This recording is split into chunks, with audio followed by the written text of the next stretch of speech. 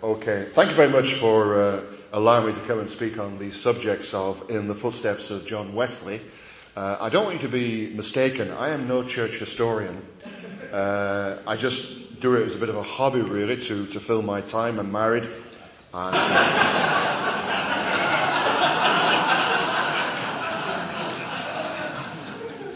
I have no children. My wife says I am the children. So I'm a bit more free than a lot of pastors in the ministry, but I spend most of my time studying God's Word, and I feel a little bit naked standing here without a Bible in front of me, no text. And I've been preaching my way through the Bible since 1985, and I'm now on my 48th book. Just take it chunk by chunk, and we're getting to the tough stuff now. Leviticus, just been through 2 Kings. It's nearly killed the church, but I can tick the box and say, Lord, I've done it. And when I see Jeremiah, he'll say, thank you, David, for keeping this alive. Likewise, I don't want you to think that there's no good in the Methodist Church. We know that after John Wesley died, Methodism exploded. But I don't want you to think that was the end of Methodism. And if you go from the death of John Wesley, even up till today, there are some good Methodist people who really love the Lord. And I think of people like, as I look back in church history, Peter Mackenzie, who was a very powerful evangelist and is buried in Dewsbury. I think of Herbert Silverwood. Maybe some of you heard Herbert Silverwood preach. W.E. Sangster. My mother heard Sangster preach in Barrow in Furness. Great man of God. Cecil Pawson, the father of David Pawson, was a real soul winner and a very kind of keen Methodist. In the area that I come from was a man called Eddie Brewer, who was a Methodist about to sign up for the Billy Graham evangelistic team, but then was tragically killed in a car crash before he could fulfill that. So there have been good people in the Methodist Church. Don't really think I'm putting the Methodist Church down. However, it almost seems that after John Wesley died, the lid came off. Almost really what has happened in Libya. With Colonel Gaddafi out of the way, suddenly everything explodes. The same as what has happened in Iraq. And sometimes it happens in very big churches when you have a very powerful, influential character that when they leave, almost everything seems to fall apart. And folks say, oh, it's not like it used to be. No, because he was so strong, he was sitting on the lid. And now he's gone, everything kind of comes to the surface. And so with a character like John Wesley, even though he was very small, he weighed no heavier than 9 stone. He was about 5'3" tall. Even though he's a little man, when he got off the lid, everything sort of happened. And one group of people who came out that I've never heard anyone speak on before, very few people refer to, is the Independent Methodists. And the reason why I want to speak on the Independent Methodists is because they are still functioning today. So here we are, 220 years after their birth, and they're still going on. And I was allowed to go into the archives of the Independent Methodists in Wigan. So when you think of Wigan, think of the pier. Think of Bradley Wiggins. Think of Uncle Joe's mint balls. Okay, and also think of the Independent Methodist archives. And I went down there. They were very kind to me. And for me, it's wonderful. It's like being in a sweet shop, just handling books from the very beginning and reading obituaries and reading life stories of some of these pioneers of the Independent Methodists. And I was certainly on holy ground. One of the men who rebelled after John Wesley died was a man called Alexander Killam. He died quite young. That's not because he rebelled. He was born in Epworth, the famous Epworth, and he was appointed by John Wesley as one of his preachers. But after John Wesley died, he became quite vocal, saying, the Methodist Church is losing it, and what are we doing about it? And it seems that in those days, the Methodist Church had this policy, if you don't like it, get out. In fact, we'll make the decision for you. We're putting you out. And we saw they did that with Hugh Bourne and William Clowes. We saw they did that with William O'Brien. And Alexander Killam, this itinerant Methodist preacher, said, we're stifling our evangelism. We've lost it. They said, get out. And so he was put out. And he formed what was called the Methodist New Connection. In those days, the word connection was almost a key word. And so you had the primitive Methodist connection. The new Methodist, everything was connection. So he then became the leader of the New Methodist Connection. Then sadly he died quite young, and the baton was passed on, and eventually they got swallowed up in the big takeover. Other people were unhappy. And the Independent Methodists are basically a northern gathering of Methodists. And they started off in Warrington. And a number of people said, we're not happy with what's going on in the church. We need to get out. And they came out and they called themselves Quaker Methodists. That's quite an interesting combination. Quaker Methodists. And one of their leaders was a young man who was converted in his teens called Peter Phillips, born in 1778 and died in 1853. And if you're interested, he's actually buried in Warrington Central Cemetery, just a stone's throw from George Formby. How interesting. You know, there's George Formby cleaning windows and watching the girls go by. And then said, oh, there's David Earnshaw with his camera. I'm here. And then just a few yards away is this incredible man who really was the pioneer of the Independent Methodists. So typical of those days, one of 12 children. You can almost read the script yourself. Very nice mother, abusive father, you know, a drunkard, a swearer, a hard man to live with. As a young boy, he was taken along to hear John Wesley preach and was deeply impressed, and in his teenage years committed his life to Christ. And at 18 felt uneasy in the church where he'd come to the Lord. And said, I've got to get out of this. Someone told him of the Quaker Methodists. He joined, he threw his lot in with them, and that's history.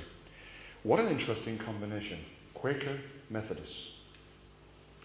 The Quakers were founded by Mr. Fox, George Fox, who had no time for the Anglican Church.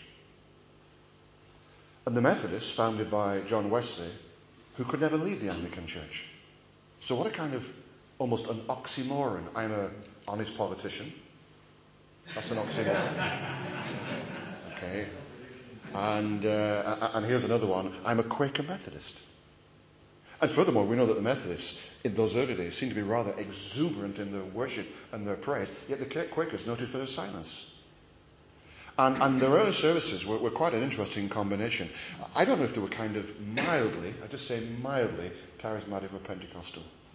That they had exuberant singing of the hymns of John Wesley and strong praying, passionate evangelism, but also times of quietness in their meetings when they waited for God to speak.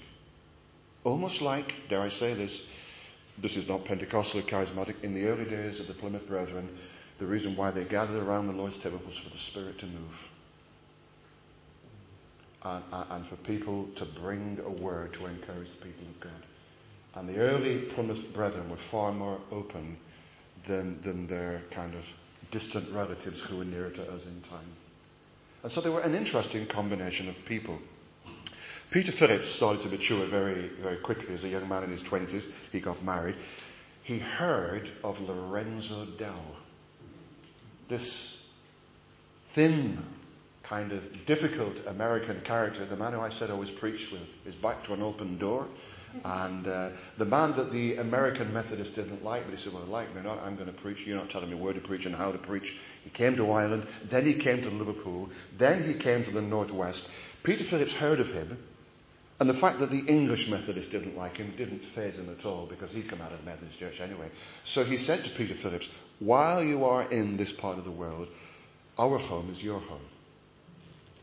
And so it was Peter Phillips and his wife who gave hospitality to Lorenzo Dow and his wife. And while the Dows were here in Warrington, Mrs. Dow gave birth to a little girl, and sadly she died. And if you go to Friars Green in Warrington, I don't know if anyone's from that part of the world, you'll find there an independent Methodist chapel. Sadly, they car parked over the graveyard, but Lorenzo Dow's little daughter is buried there. And Peter Phillips was deeply influenced by the preaching of Lorenzo Dow.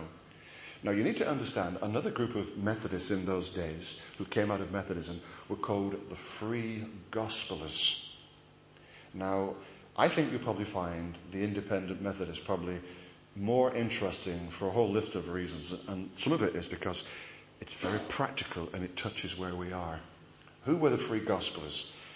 They believed passionately that no one should ever have to pay to hear the gospel.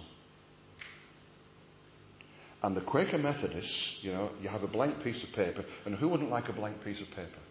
And sometimes the reason why new fellowships start is because there's so much baggage where the people are. They say, I want to get out of this with a blank piece of paper, write my own script. So here are the Quaker Methodists saying, what do we believe? We believe in worshipping God, evangelizing the lost, and listening for God to speak. So let's put that in our meetings and let's make it free. Now, that was a blatant rejection of Anglicanism and Methodism in those days, and this will become apparent in a few minutes. Now, our local Anglican church, and I say this carefully, is not evangelical, but the minister is evangelical with a small e. I don't know if you kind of have that grading system, kind of small e, capital E, double E. Okay, he's a nice man. He's a very gentle man, and he's trying to just bring in a little bit of the gospel. Okay, so I was driving past while writing these notes, not at the same time, but within the same week, and this notice board kept catching my eye, so I stopped. Okay, quiz night, excellent cuisine, wonderful questions. Why not bring a team? Bring your bottle. £7.50. Now I can see what he's doing. You see, he's trying to get people from the village going, let's go along, let's make a team. And you can see what's going to happen, a little epilogue at the end. Okay, if that's what he wants to do, that's between him and his conscience and his PCC. But £7.50. The free gospelers would say, that is criminal. Get rid of that. If the church cannot pay to evangelize the lost, there's something seriously wrong. Yet you will be amazed, am I allowed to say this? And I don't know anyone's agenda here. You'll be amazed at how often people now put on evangelistic events that you have to pay to go. George Fox was a man who had no real love in his heart for the Anglican Church, but he went along, and then obviously he came out. In 1651, he was in an Anglican church when the vicar announced his text, "Ho, everyone that thirsteth, let him come freely without money and without price." You know the text. The gospel's free. You come freely. We have what George Fox then said. He stood up and he heckled the vicar. And here are the literal words that he said to the vicar after having quoted that text. "Come down, thou deceiver and hireling. For dost thou bid people come freely and take of the water of life freely, and yet thou takest £300 from them for preaching this scripture to them? Did not Christ command his ministers, freely you have received, freely give?" I think we'll sing the final hymn and have a little chat. And you can see his point. Here you are saying to the people, the gospel's free, but you're on a whacking salary to say that. And who's paying that salary? Well, the church is paying it. Okay, maybe there's some gaps in his thinking, but we understand what he's saying. Never in their entire history, even until this very moment, have the independent Methodists paid their ministers. So, well, how do they survive? Well, they pay his travelling expenses, believing that if we're going to bring a man from A to B, we're asking him to come and preach, so we'll pay his travelling expenses. We'll give him a nice cup of tea. But first of all, he must feed himself and his family before he starts preaching. And so when I went down to the headquarters of the Independent Methodists, I was speaking to two ministers. One had just retired, one wasn't retired. And they spoke about how all their life they have worked in a job, in different industries, and they've done their pastoral work in the evening. And if there's been a funeral, obviously they've had to see the family in the evening, and then speak to their boss to say, is it all right if I have an afternoon off because I've got to bury a church member? And both men said, throughout our entire lives of being involved in the Independent Methodists, our different companies have been very kind to us. We've made it up other ways, but that's how we've worked. Now, that is quite radical in this day and generation. Someone says, I feel called to the ministry. That's great. Well, you carry on doing your job and you do it at weekends. Well, that's not the ministry. Well, you try telling that an Independent Methodist. And we had a very interesting discussion, they did and I don't know what they said after I'd gone, about all my questions, going, well, do you not get tired? After a full day's work, maybe studying to produce 2 sermons on a Sunday or do a Bible study? They have a bit of interaction among their churches to take the pressure off, thinking, well, at least you can preach that twice and go to a couple of churches. But still that pressure is there.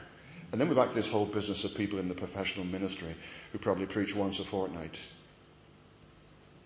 And then say, would you pray for me? I've got a message to prepare. How interesting. While I am not a Quaker Methodist, I have to say quite passionately that I am a free gospeler. And I say this carefully, I'm trying to make church history relevant and interesting. I have seen so many people look to the church for the means of their support. And so what happens? You meet people in two capacities. Number one, people who've never really made it in the real world, but get into the Christian church and go from Christian organization to Christian organization to Christian organization. And you know, they're doing the Lord's work. And we need to support them in their Lord's work. Well, what's the rest of the congregation doing? Are they not doing the Lord's work? And you know, sometimes these people need to get out into the world and get themselves a proper job. And secondly, the other problem is this: there are people who then do O-levels, A-levels, then become apprentice in the church, then feel called to ministry, so they do a couple of years in a Bible college. Then they come into either the role of a youth worker or a pastor or assistant pastor. They go onto the mission field and they have never ever lived in the real world. But I'm so glad I trained in horticulture when I left school. I did an apprenticeship in horticulture and did a little bit of work for the National Trust and Liverpool Botanical Gardens. And I'm so glad that when I felt called to ministry, my father said, you carry on working, my boy. And what was interesting talking to these independent Methodists was this. They said, you see, we have a ready-made congregation with the people that we work with. And we hear a great deal, and I appreciate, I'm just trying to get you thinking, and I haven't got all the answers. We hear a great deal these days about pre-evangelism and building bridges, because most of us who are in the communication business in the church are so removed from the people we're trying to communicate to. I sometimes say to my wife, maybe I should work in McDonald's one night a week. Well, you can't do that, Pastor. I mean, what will people think? Not that I need the money. Do like burgers and chips, but putting that aside, I know that as soon as you get into the professional ministry, it alienates you from people.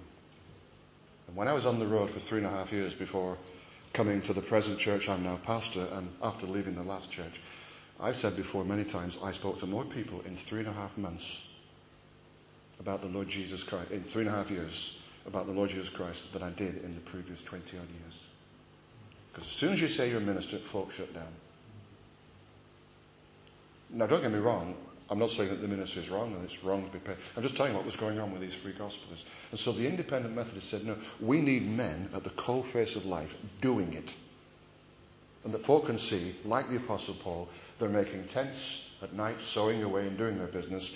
And they're not saying to the church, we need you to support us.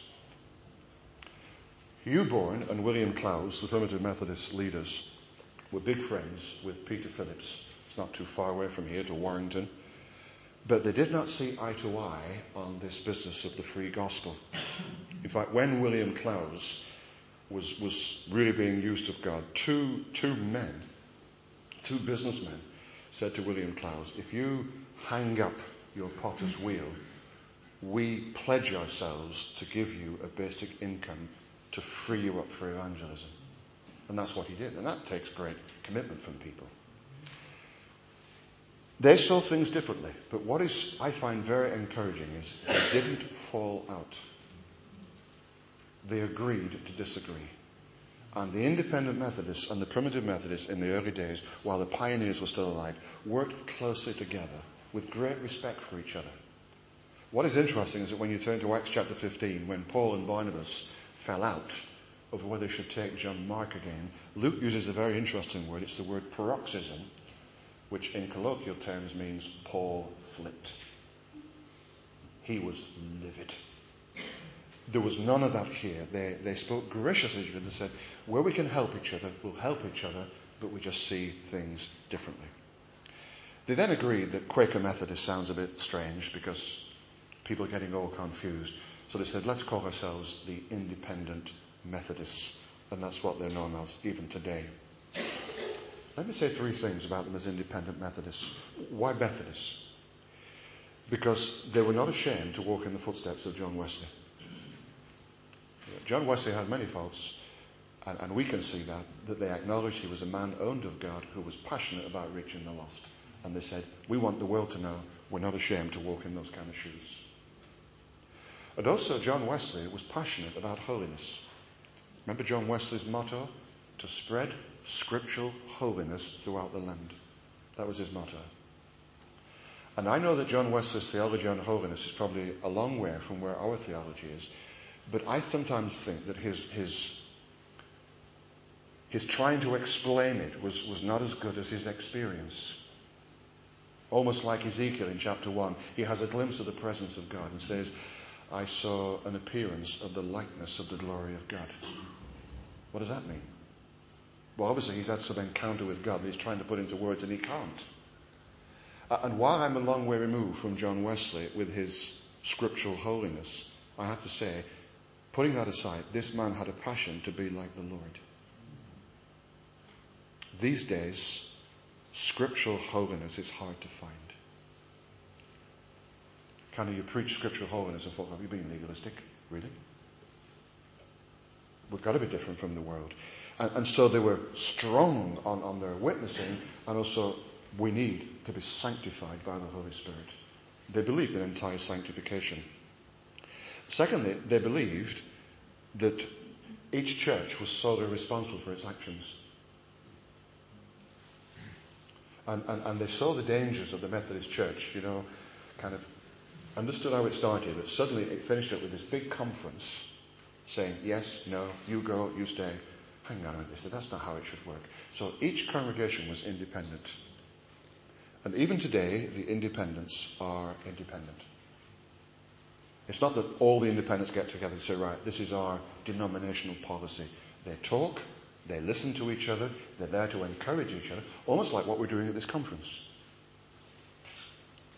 There's no kind of big statement, this is FEW. We're passionate about the Lord Jesus, but we're not here to say, oh, by the way, we don't like what you're doing in your society. And to be honest, you're not coming next year. Well, so far anyway. There may be a letter in the post, I just don't know. But they were there to encourage each other, but at the end of the day they said each church is autonomous. And each church stands or falls by its own decisions.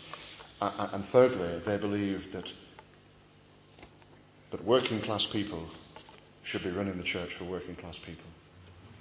And by and large, the independent Methodists in those days were very, very working class. Not all of them. You've got to understand, you see, they're based in places like Bolton, Wigan, Warrington, all these northern towns that were known for their coal mining, their cotton mills, and their industry.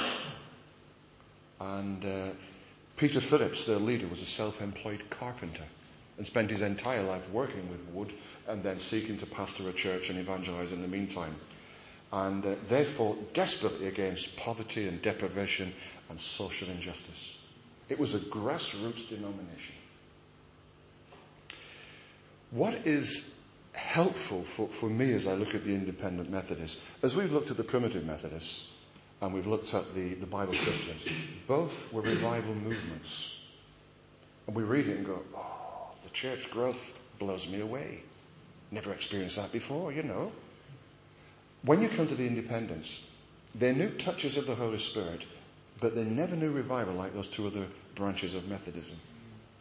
It was kind of hard slog with touches of the Spirit now and then. And we go, Lord, that's where we are. And I think always, if we're honest, we can look back on our lives and go, that was a purple passage. Didn't realize at the time, but I look back and go, that was a purple passage. Thank you, Lord. And that's what I kind of find very encouraging about the independent Methodists. Number one, let me say this, they were passionate gospel preachers. Why did they exist in those early days? They existed because they believed that the Wesleyans weren't communicating the gospel, but just becoming very institutionalized. So their idea was, we exist to get the message out to as many people as possible. And what better way of getting it out than working with them, living with them, and saying, look at the way we live, look at the way we speak, look at the way we bring up our children. This is how you should do it. And one of the problems, I think I mentioned it last time when I was giving these talks in a different capacity, because we're now in a very, very mobile society and most of us travel to church, we're accountable to nobody. I say to my shame, but it's just the way the logistics have worked out. I live 6 miles from the church I pastor, which is a shock for me because normally I've lived on the doorstep of both churches, and after a couple of years everyone knew who I was. When you're living in the countryside, it's very difficult. And so last year in my pastoral visiting, I drove 24,000 miles because of the nature of where I am. I don't want to say my parish, but because of the nature. And because you don't live in a close-knit community, many of us don't, or people live in one community and go to the church in the next community, it's very difficult to say to people, have you seen how I treat my wife? Have you seen how I look after my house? How I treat the neighbours? That kind of account. It doesn't matter. Well, you live your life, I live my life. And no one really knows who I am. But these men and women were right there in the community living with these kind of people. And Samuel Ashton, one of their evangelists, said this: it was delightful to see the poor colliers with their black faces listening with the deepest attention to the word of life. Secondly, they did not ignore the times in which they were living. This is where it gets tricky. 200 years ago this year, the Peterloo massacre took place in Manchester. I don't know how much you know about the Peterloo massacre, but basically people in the north felt very hard done by the government, trying to keep it very simple. It had to do with parliamentary representations. If we're not really being represented in Westminster, we don't like the way the systems work, listen to us please. And about 80,000 people gathered in Manchester to say to the government, would you please take note of the north of England? What was the government's response? Send in the troops. 15 people were shot. It was a peaceful demonstration. 15 were shot. Nearly 500 people were seriously injured and 4 were imprisoned. And who was in the midst of all that? The Independent Methodists, because their people were involved. And it gets very difficult because we are not sort of independent when it comes to politics. We all have our own opinions. And what does the church do when the people in the church agree with what's going on, thinking, yeah, this is terrible? Our people are being downtrodden, and we just turn a blind eye. The Methodist Church said, do not get involved with this Peterloo process. Just avoid it. The Independent Methodists stood with members who stood and marched in the protest.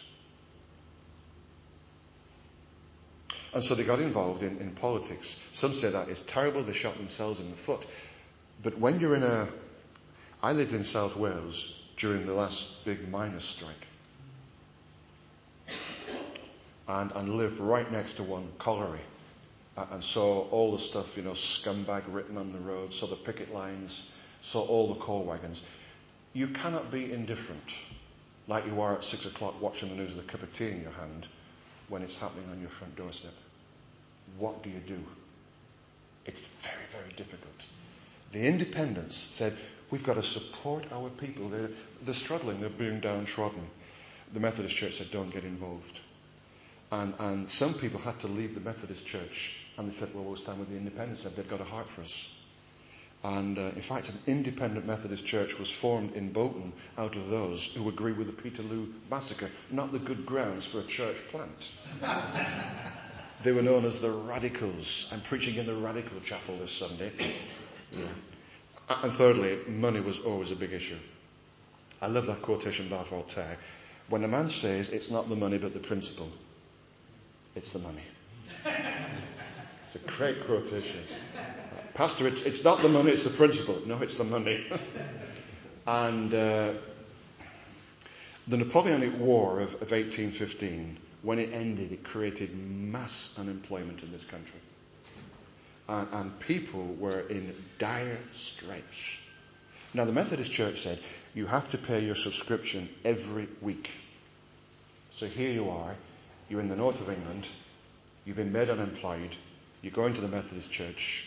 And the Methodist Church says, if you're a member, you pay that. And they had men whose job it was to go around members saying, where's your subscription this week? Now, in the north of England at that time, the annual salary for a working class man was £50 per annum. The annual salary for a Methodist minister at that time was £200 per annum. Okay? You put yourself in the shoes of a man living in Bolton. He's unemployed. He's just come back from the Napoleonic Wars. He's can't get a job. Things are pretty grim. There's no social services. Your family's part of the Methodist Church. And okay, we've noticed you haven't paid your subscription for the last 4 weeks. Where is it? Well, I'm using all the money I've got to keep my family alive. Yeah, but what about the church? And that made many, many people leave the church, come out of the Methodist Church. And there's a famous incident over in Liverpool by a man involving a man called Thomas Fund, called Thomas Jones. And he was told by the Methodist Conference, if people don't pay their subscription, they'll not be allowed in the future to claim from the poor fund. Almost like an insurance policy. You haven't paid in, you're not pulling out. And you can't run the church like that. Someone comes in dire need and you say, sorry, you're not a member here. Sorry, you haven't paid in. It's a club, isn't it?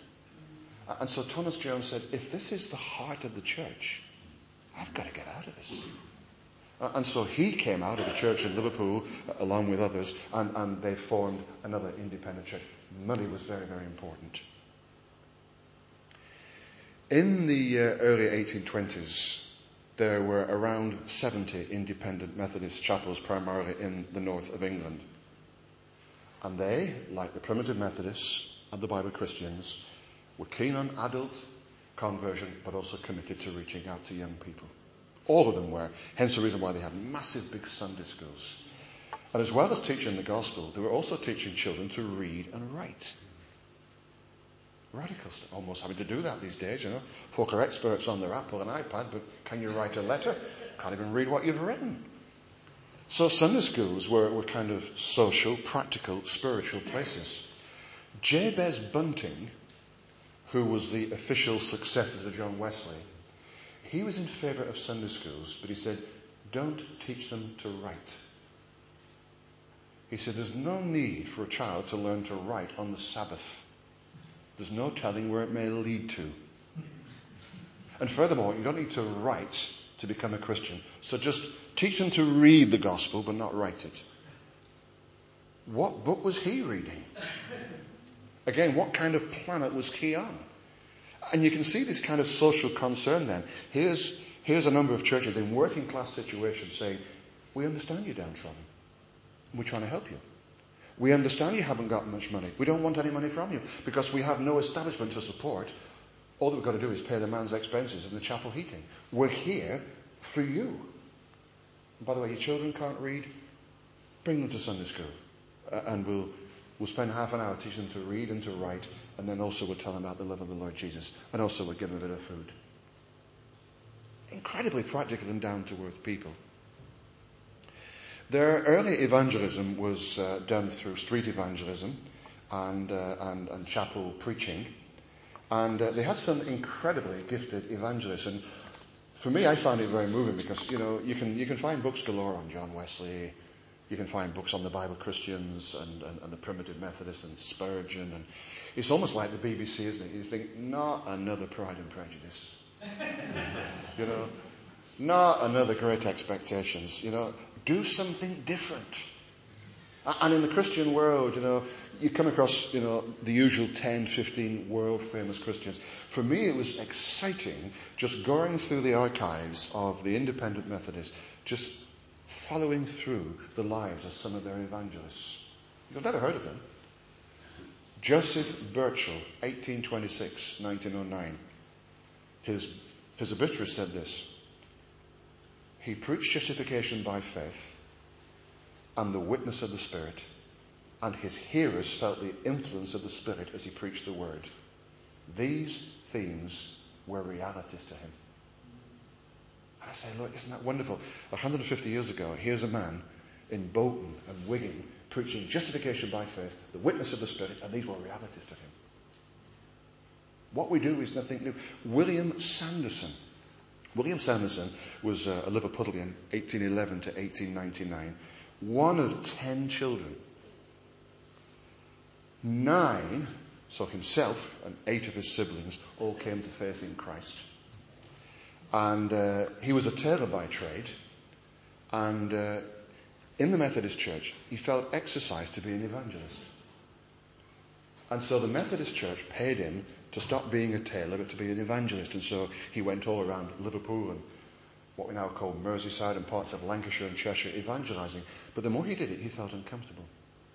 He said, I feel uneasy taking people from people, taking money from people, when I could really look after myself. And furthermore, I'm not really engaging people. So he went back to being a tailor and left the Methodist Church and became an independent Methodist. Wow. You say to yourself, these people have some incredible convictions. I'm not trying to put you on a guilt trip.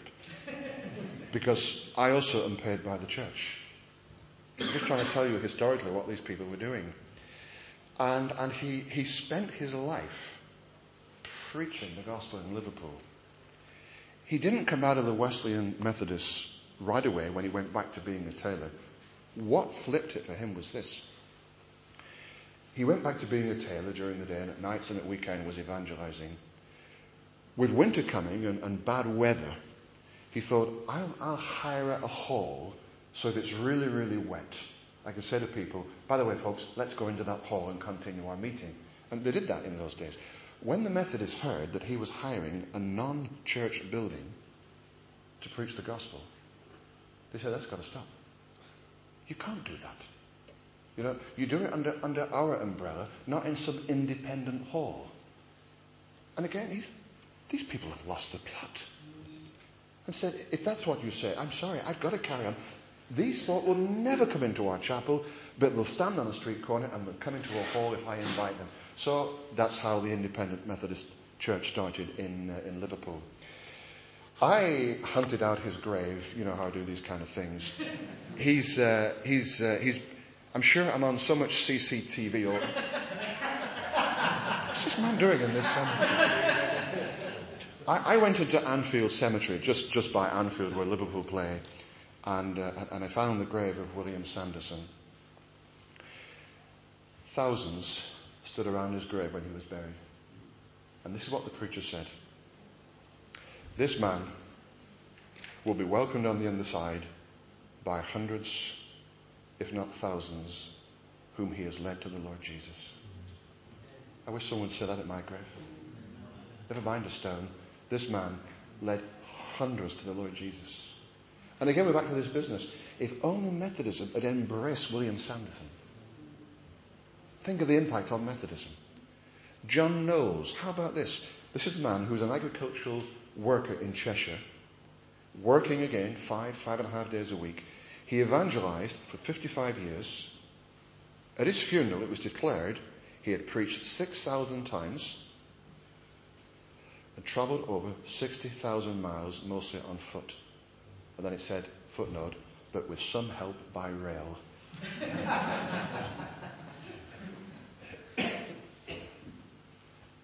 Okay, let's say 10,000 miles on train lines. Imagine walking 50,000 miles, preaching 6,000 times, and holding down a job 5 days a week. You think, what were these men feeding on? Incredible man. William Oxley, R.B. Woods, great evangelist. Matthew Kennedy. I went to Southport to find the grave of Matthew Kennedy, and interesting grave.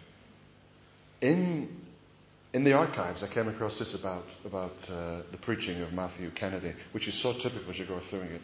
We have recently concluded a week's special services conducted by Mr. Matthew Kennedy, connectional evangelist, and are pleased to report over 40 decisions have come over to the Lord Jesus Some 20 of these are members of the Christian Endeavour Society, which we think is evidence of the usefulness of this agency in our church life. Many of the others are now in attendance at the various class meetings. Our Sunday congregations have been larger, the spiritual life of our members better, and altogether, the church has been greatly blessed by this mission. 40 in a week's evangelism. And he was a Southport evangelist. I could go on, I've got to go back to the archives. It just does your soul good. They also employed outside evangelists. Heard of a man called Richard Weaver? If you can get hold of the biography of Richard Weaver, you think you can get second-hand copies on Amazon. Interesting read. Very powerful evangelist. Also Henry Moorhouse. He's the man that eventually finished up preaching for D.L. Moody, that great story of him preaching on John 3:16. These were down-to-earth, nitty-gritty northern evangelists, and the independents would use them.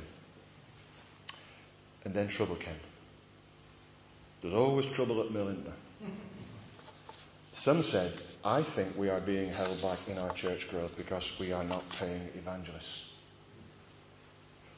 And while I understand you shouldn't pay ministers, and we're not going against that, I think we should be releasing men just to preach the gospel so they haven't got to worry about where they get their money from.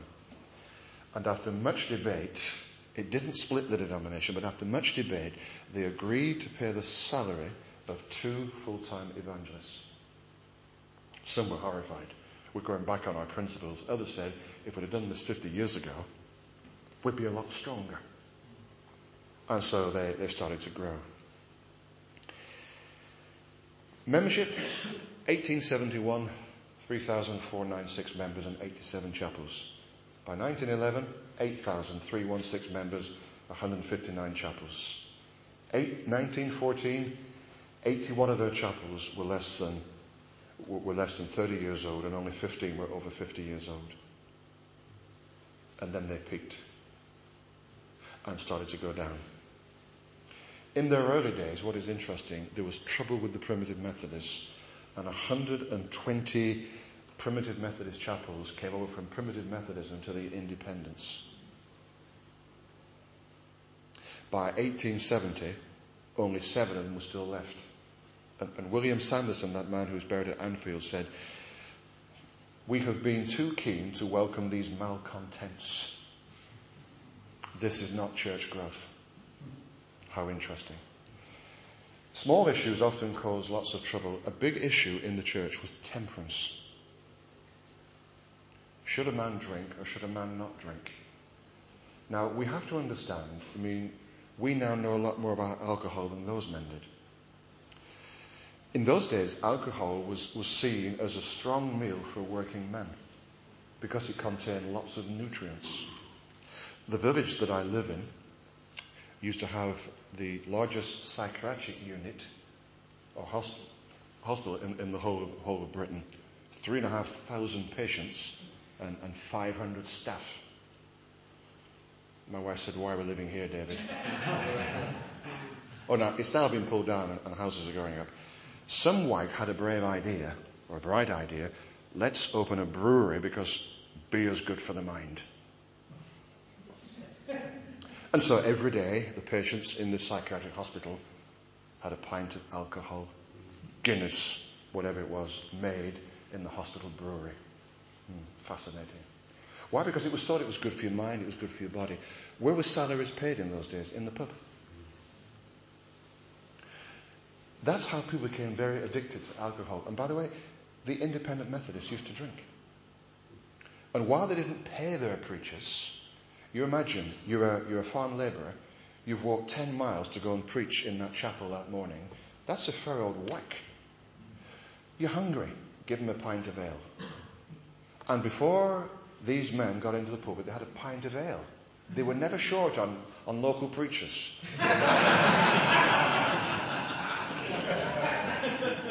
And the idea was give this man a good meal and then get him in pulpit and preach. Preach from a full stomach, man. But after a while, folks started to say, hang on a minute. The evils of drink are not good, and while we're giving our local preachers alcohol, we can take it. I don't think it's giving a good message. And so big discussion broke out over temperance. And in the end, they became mega supporters of the temperance movement. And I could take you to the cemetery in Preston, because Preston was almost the heart of the temperance movement with Mr. Livesey. And some of those big temperance founders were primitive Methodists and people who had a massive work to do in the independent Methodists. Eventually, after many years of debate, in 1917, they became a temperance denomination. And if you touched alcohol, you were not allowed to become a member. The Free Methodists used to have that. I think they're slowly changing that, if I understand correctly. If we implement that in our chapels, it would just be me and the wife, I think. I'm not so sure about her as well.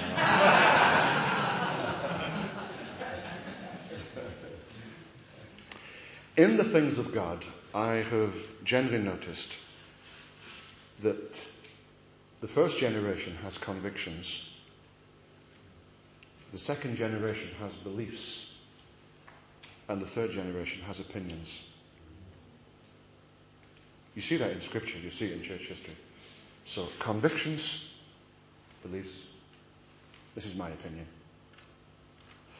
And that happened in every kind of Methodist group that fractured from Methodism. It happened with the independent Methodists as well.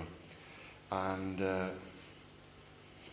as time went on, because the second generation didn't have the fire of the first generation, the third generation didn't have the fire of the second generation, then slowly they started to decline, and that is true, to be honest, of most denominations. I mentioned that they had never knew revival, and that's true. But they did have some interesting times. In 1859, believe it or not, Charles Finney came to Bolton. So what was he doing in Bolton? And according to the independent Methodists, many souls were added to the kingdom and joined the independents through Charles Finney coming to Bolton. That was most interesting to read. Never seen that anywhere in a book. And over the next couple of years, while flicking through the archives, I came across interesting little facts and snippets, reading their monthly magazine, of what was happening in their churches. I envy this, and this is not revival like the Primitives or the Bible Christians. Liverpool, 50 souls in 7 weeks. Remember the old Baptist times, right at the back, it had baptisms for this month, and it's quite, we've had 5, we've had 6. Oh, I forgot to say we had 1 last month. We had 7, kind of. And then they had this total for the end of the year. Liverpool, 50 souls in 7 weeks. St. Helens, 130 souls in 6 weeks. Barnoldswick, 100 souls in 6 weeks. Batley, 140 joined the church. Those must be little moments when the Spirit came down upon churches, and sometimes that happens in a church's history. So they knew those kind of experiences, but generally speaking, the decline set in. And the decline that you find in the independent Methodists is what you find in nonconformity from 1851 onwards. Let me just mention 4 things about the decline, and then finish with 4 simple facts, which is 8 things altogether. The first is this. Buildings, and this keeps coming up with the Primitives and with the Bible Christians, buildings seem to have this way of often getting in the way of the gospel. And we have this dilemma. We're meeting in a hall. We've got to keep bringing in chairs. It smells. We've got to wash it out. Bring our own stuff in, screen, wires, all for our own place. And there's that, and then you get your own place, and then you've got to pay for this and pay for that and so on. Having come from the northwest of England, I could take you around many of the Lancashire towns, showing you nonconformist cathedrals. The Congregationalists were the worst, because the Congregationalists were the richest, big mill owners. And I can take you around Blackburn and Darwin and Bolton, and you look at these massive chapels thinking, wow, who on earth paid for that to be built? Well, the mill owner. There was a large congregational chapel in Bolton, which was right next to this massive mill. And how about this? The heat from the mill heated the chapel. That's great while the mill owner's alive. As soon as he dies, who's going to pay for this to be heated? Who's going to maintain all this? And while the independents didn't get sucked into that as much as the other nonconformists, projects and buildings did get in the way. And buildings are always secondary and have really nothing to do with the gospel. Secondly, the independent Methodists had no theological college. You say, is that a good thing? Is that a bad thing? Even though they had no college, liberalism got in.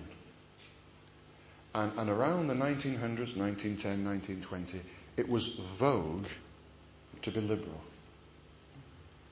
And at the 1896 Free Church Congress, I really struggle with the expression free church. Free to believe what? I understand what free means, but people think it's almost a free-for-all. At the Free Church Congress, delegates from different non-conformist organizations were queuing up to stand and say to the whole Congress, Darwin is right and is the only way to understand Genesis 1 to 3. Which is exactly what Mr. Spurgeon had warned of with the downgrade controversy. And sad to say, the independent Methodists got sucked into that. There is interesting reading of a man called John Johnson in Sunderland, who was standing in front of the Independent Methodist Conference begging them to get back to the integrity of Scripture. He said, this is God's word, it's true, it's right. Why are we listening to all this modern scholarship, which really is not modern at all? It's from the pit. Really kind of strong preaching. He was shouted down. Be real. Live in the modern world, Mr. Johnson. What is tragic is that he was sadly killed, along with his son, in a train crash and burned to death. It's a terrible, terrible story. And you read that and say, Lord, why is it that good men are almost removed? Who were trying to hold back the denomination and say, let's get back to the Scriptures. And so by the 1920s, most nonconformist chapels were, in the words of the famous Richard Niebuhr, presenting a God without wrath, who brought man without sin into a kingdom without judgment through the ministrations of a Christ without a cross. Another man wrote this, decency, good living, and neighbourliness provided the ethos of nonconformist life in general. Doctrine was a matter of disinterest to the average church member. Mission equalled the improvement of society rather than repentance and conversion. How interesting. That's 100 years ago. Thirdly, slowly the social gospel crept in. And this is a dilemma we face all the time, isn't it? You know, if someone's in need, you can't say, you need Christ. No, you've got to feed them. You've got to clothe them. It's right, it's proper. You've got to give them the gospel sandwich, bread, but with the gospel in. But it's very hard to keep the gospel meat in between the bread, week after week, month after month. It's very hard.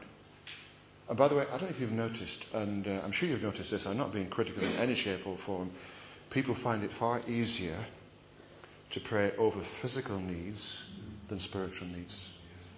Now, do not get me wrong. Physical needs are terrible. And when I've got stomachache or backache, or those kind of things, or my toilet's broken or the heating's not working, I know about it. And the real issues. You go, I'm not so well spiritual. Well, I miss praying today. And it's very easy in prayer meetings to focus on all the physical and forget the spiritual. And so, we're going to raise money for a physical need, and this is a bag for the lost. That bag for physical needs will always have more money in it. And sad to say, gradually social issues took over. There was a church in Bolton, Fords Road Independent Methodist Church, that had their own library. Let's put some good wholesome books for people to come in and read, and let's put Christian books in between that they can read Christian books. Super idea. Guess what happened? One by one, the Christian books were filtered out until in the end it was just a social library. And 12 months ago, I was in a church library where that actually happened. I So this library, the idea was those principles. Let's put on a library that folk can come in. It's warm, it's clean, they can read good books. I was looking for Christian books. I think, well, where's the gospel? In fact, it could have been a local branch of the library. And fourthly, spiritual apathy came in. At the end of the 19th century, one man wrote of the Independent Methodist Church in Batley. Whether this is unique to Yorkshire, I really don't know, but I'll just say it anyway. The Lord's Supper is only moderately attended. The class meeting much neglected. The band meeting almost forgotten. And the prayer meeting is dead. And Henry Barrett, one of their leaders in 1927, wrote, there is not the same keenness, intensity, the great yearning and longing for the salvation of people as in our fathers 30 or 40 years ago. Let me tell you 4 things in closing that I trust you'll find very interesting that I've discovered during my research and just reading around and rooting around. Number 1, William Brownlow. That's a great northern name, isn't it? It's like Unsworth. Eric Unsworth. William Brownlow, 1837 to 1913, was the man who at one level tried to turn the denomination around and do good. He was a very influential president, and he was the first full-time editor of the Bolton Evening News. Smart man. One day he received a letter from a young man down south saying, I'm a writer, and I wonder if you would serialize the book that I've written. And he said, if I send it a chapter at a time, they did that in those days. They didn't write a full book. They would serialize these things, and folk would wait for the next edition. He said, if I send you a chapter at a time, would you consider it? And so he sent out the first few chapters, and he read it. And he wrote back to the young man and said, this is good. He said, you keep them coming and we'll publish them. If there was anything risky, or in the words of Godfrey, a bit near the bone, then he would write back and say, no, that's not good for my newspaper. I want wholesome writing. And sent it back. Who was that young man? Thomas Hardy. What was the book that he sent to him? Tests of the Devils. And William Brownlow, this independent man with a passion to bring cleanness into the newspapers, he was that man who had a massive influence. Secondly, in 1813, a young Scotsman came down to High Lee in Cheshire. There's a High Lee in Cheshire, but there's no I in the Lee. And I was there just a couple of months ago looking around for this place and found it and went into the building. He came down to work as a gardener. And while he was there as a gardener, he was led to faith in Christ by a Wesleyan Methodist who went along to the local Methodist church. While he was there, he was reading the book of Romans and got saved, and then read about the call to go on the mission field. And it was while there he had this call to go out to Africa to be a missionary. Who was that man? James Moffat, who then became the father-in-law of David Livingstone. Sometime later, that Methodist church at High Lee in Cheshire became so disillusioned with the Methodist church, they came out and became independent. And it's a very tentative link, but they say he was one of our boys. I understand your enthusiasm, and if you go there, you can see a monument to say this is where James Moffat was converted and had his call for Africa, just off the M6. Thirdly, one of their biggest statesmen was a man called Alexander Denevan, 1794 to 1878. Methodism never really flourished in Scotland for a whole list of reasons. Denevan was converted at the age of 19 and then taught himself Greek and Hebrew in the evening. He had a burden through reading scripture of saying, there's lost people out there. No one really told me I was lost until I was late into my teens. I've got to tell people they're lost and then offer them Christ. And so Alexander Denevan got around him a number of young men who felt the same. And when they read Scripture, they believed, number one, it's plurality of leaders, not one man. And number two, we shouldn't charge for the gospel. And so these young men started a church in Glasgow on the principle of, we don't charge, we don't ask for money, we're working anyway.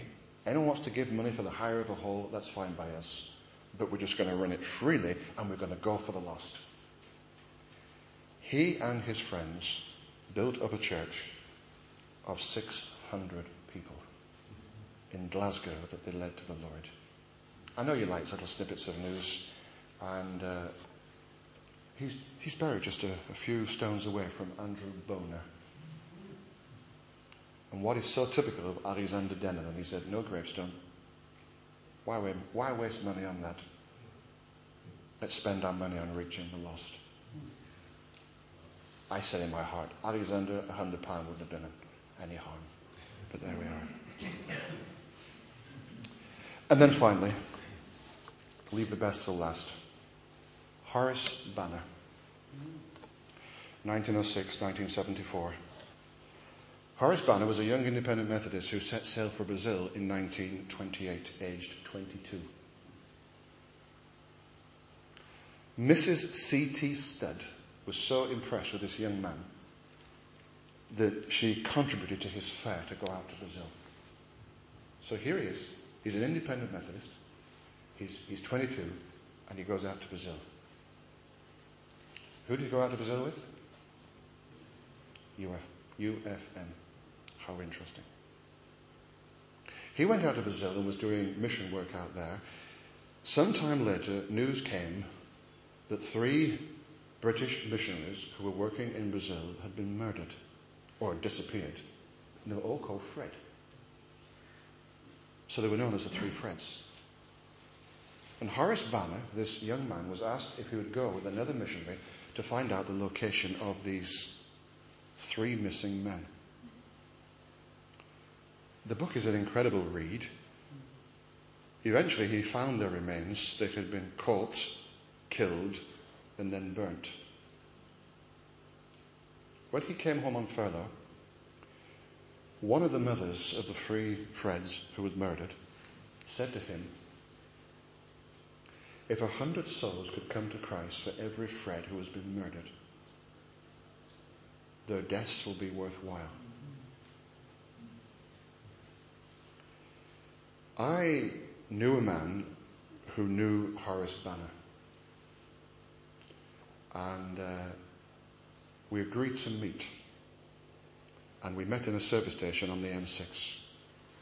And he said, I'm going to show you the grave of Horace Banner.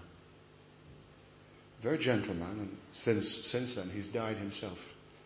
And so he took me to a small Cheshire village called Daresbury. Daresbury is where Lewis Carroll came from. And if you go into the church at Daresbury, there's a huge stained glass window with all the characters from Alice's Adventures in Wonderland. What that has to do with the gospel, I haven't got the faintest idea. But anyway, it's there. And he took me to the side of this little Church of England graveyard, and he took me to the grave of Horace Banner.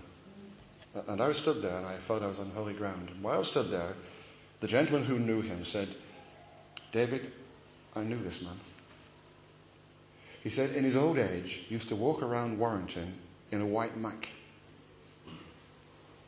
You would not have thought he was an evangelist. He said, but believe me, I know that this man single-handedly led over 300 people to Jesus. It's one of those holy moments. Do you know what's on his grave? Horace Hardman Banner. Pioneer missionary to the Indians of Brazil for 45 years. With the Lord. August 29th, 1974, age 68. My album is A Savage Breast, where passions rage and shadows rest, without one ray of light. To write the name of Jesus there, to see a savage bow in prayer, be this my chief delight. And that's the Independent Methodists. Let's pray together.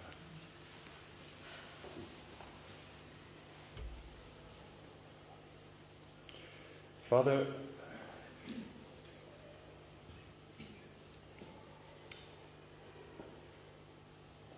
John the Baptist said that he didn't feel worthy to even stoop down and be down at the feet, taking off the sandals of the Lord Jesus. Who am I? And Father, there are men and women who have lived hundreds of years ago, and even just a few decades ago. We don't feel worthy in their presence. Just ordinary people doing ordinary things, and yet with extraordinary results. Father, we thank you for all that we've learned over these past 3 talks, looking at the primitives and the Bible Christians and the independent Methodists, of whom the world is not worthy. And yet, Lord, they're your servants. And Father, thank you for what we've learned this afternoon. Just very ordinary people. In one sense, their world a million miles from our world, and yet, Lord, they try to be true to their generation, but most of all, true to the Lord Jesus. And Father, we're not living in the 1970s, we're living in the 21st century. May we be 21st century people, but with that same passion and love for the Lord Jesus. Help us to learn from people's mistakes and to build on their strengths. And Father, we want to thank you for the freeness of the gospel. We know it's not free because your Son paid the price. He paid the price that we may freely offer it. And Father, we just ask in prayer that we in our generation may do all we can to point people to our lovely Saviour. Father, thank you for the Lord Jesus. We love him and we're glad to be saved.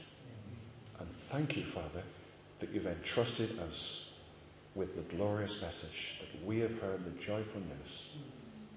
Jesus saves. Father, thank you that you are still a saving God. And we worship you in the Saviour's precious name. Amen.